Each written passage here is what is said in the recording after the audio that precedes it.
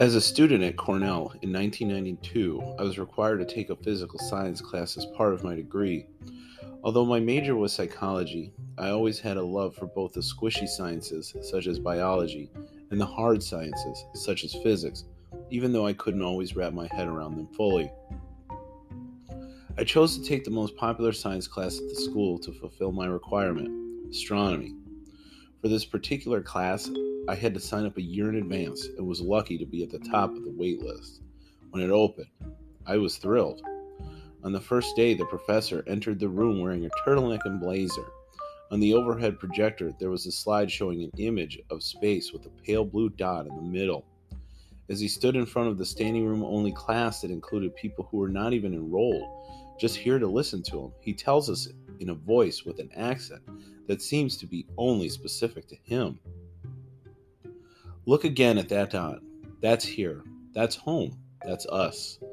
On it, everyone you love, everyone you know, everyone you have ever heard of, every human being who ever was, lived out their lives.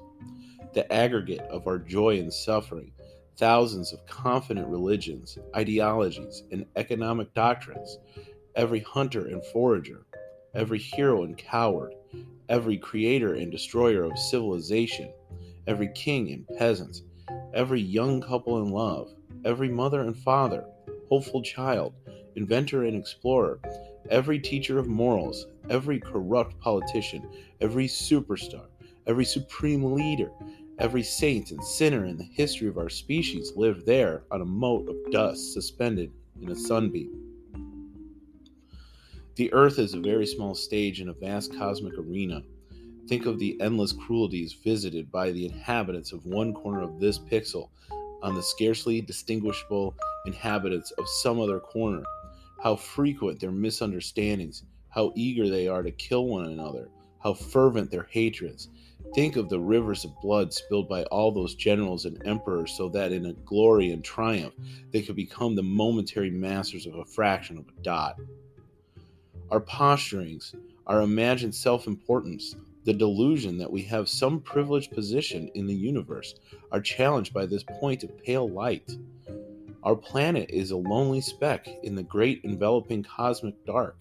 In our obscurity, in all this vastness, there's no hint that help will come from elsewhere to save us from ourselves. The Earth is the only world known so far to harbor life. There is nowhere else, at least in the near future, to which our species could migrate. Visit, yes. Settle, not yet. Like it or not, for the moment, the Earth is where we make our stand. It has been said that astronomy is a humbling, character building experience. There is perhaps no better demonstration of the folly of human conceits than this distant image of our tiny world.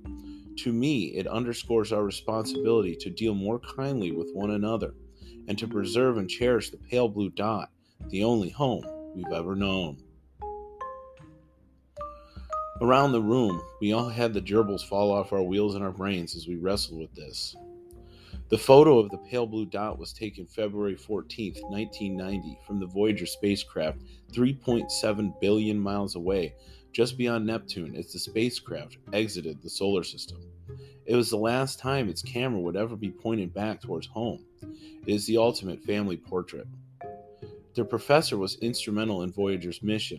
He had been a leading scientist at NASA, and it was his idea to put cameras on the Voyager for the purpose of illustrating the fragility of the pale blue dot. The professor had also placed on board a golden record and a record player. Printed on the record are images of humans and how to find that particular mote of dust in a sunbeam. A message to any other extraterrestrial beings that might find Voyager, a way to expand their own pale blue dot. While this, of course, is my fictional account of sitting in Carl Sagan's classroom, as a funeral director, this rings true. There are few groups on the pale blue dot more privy to the fragility and folly of human existence.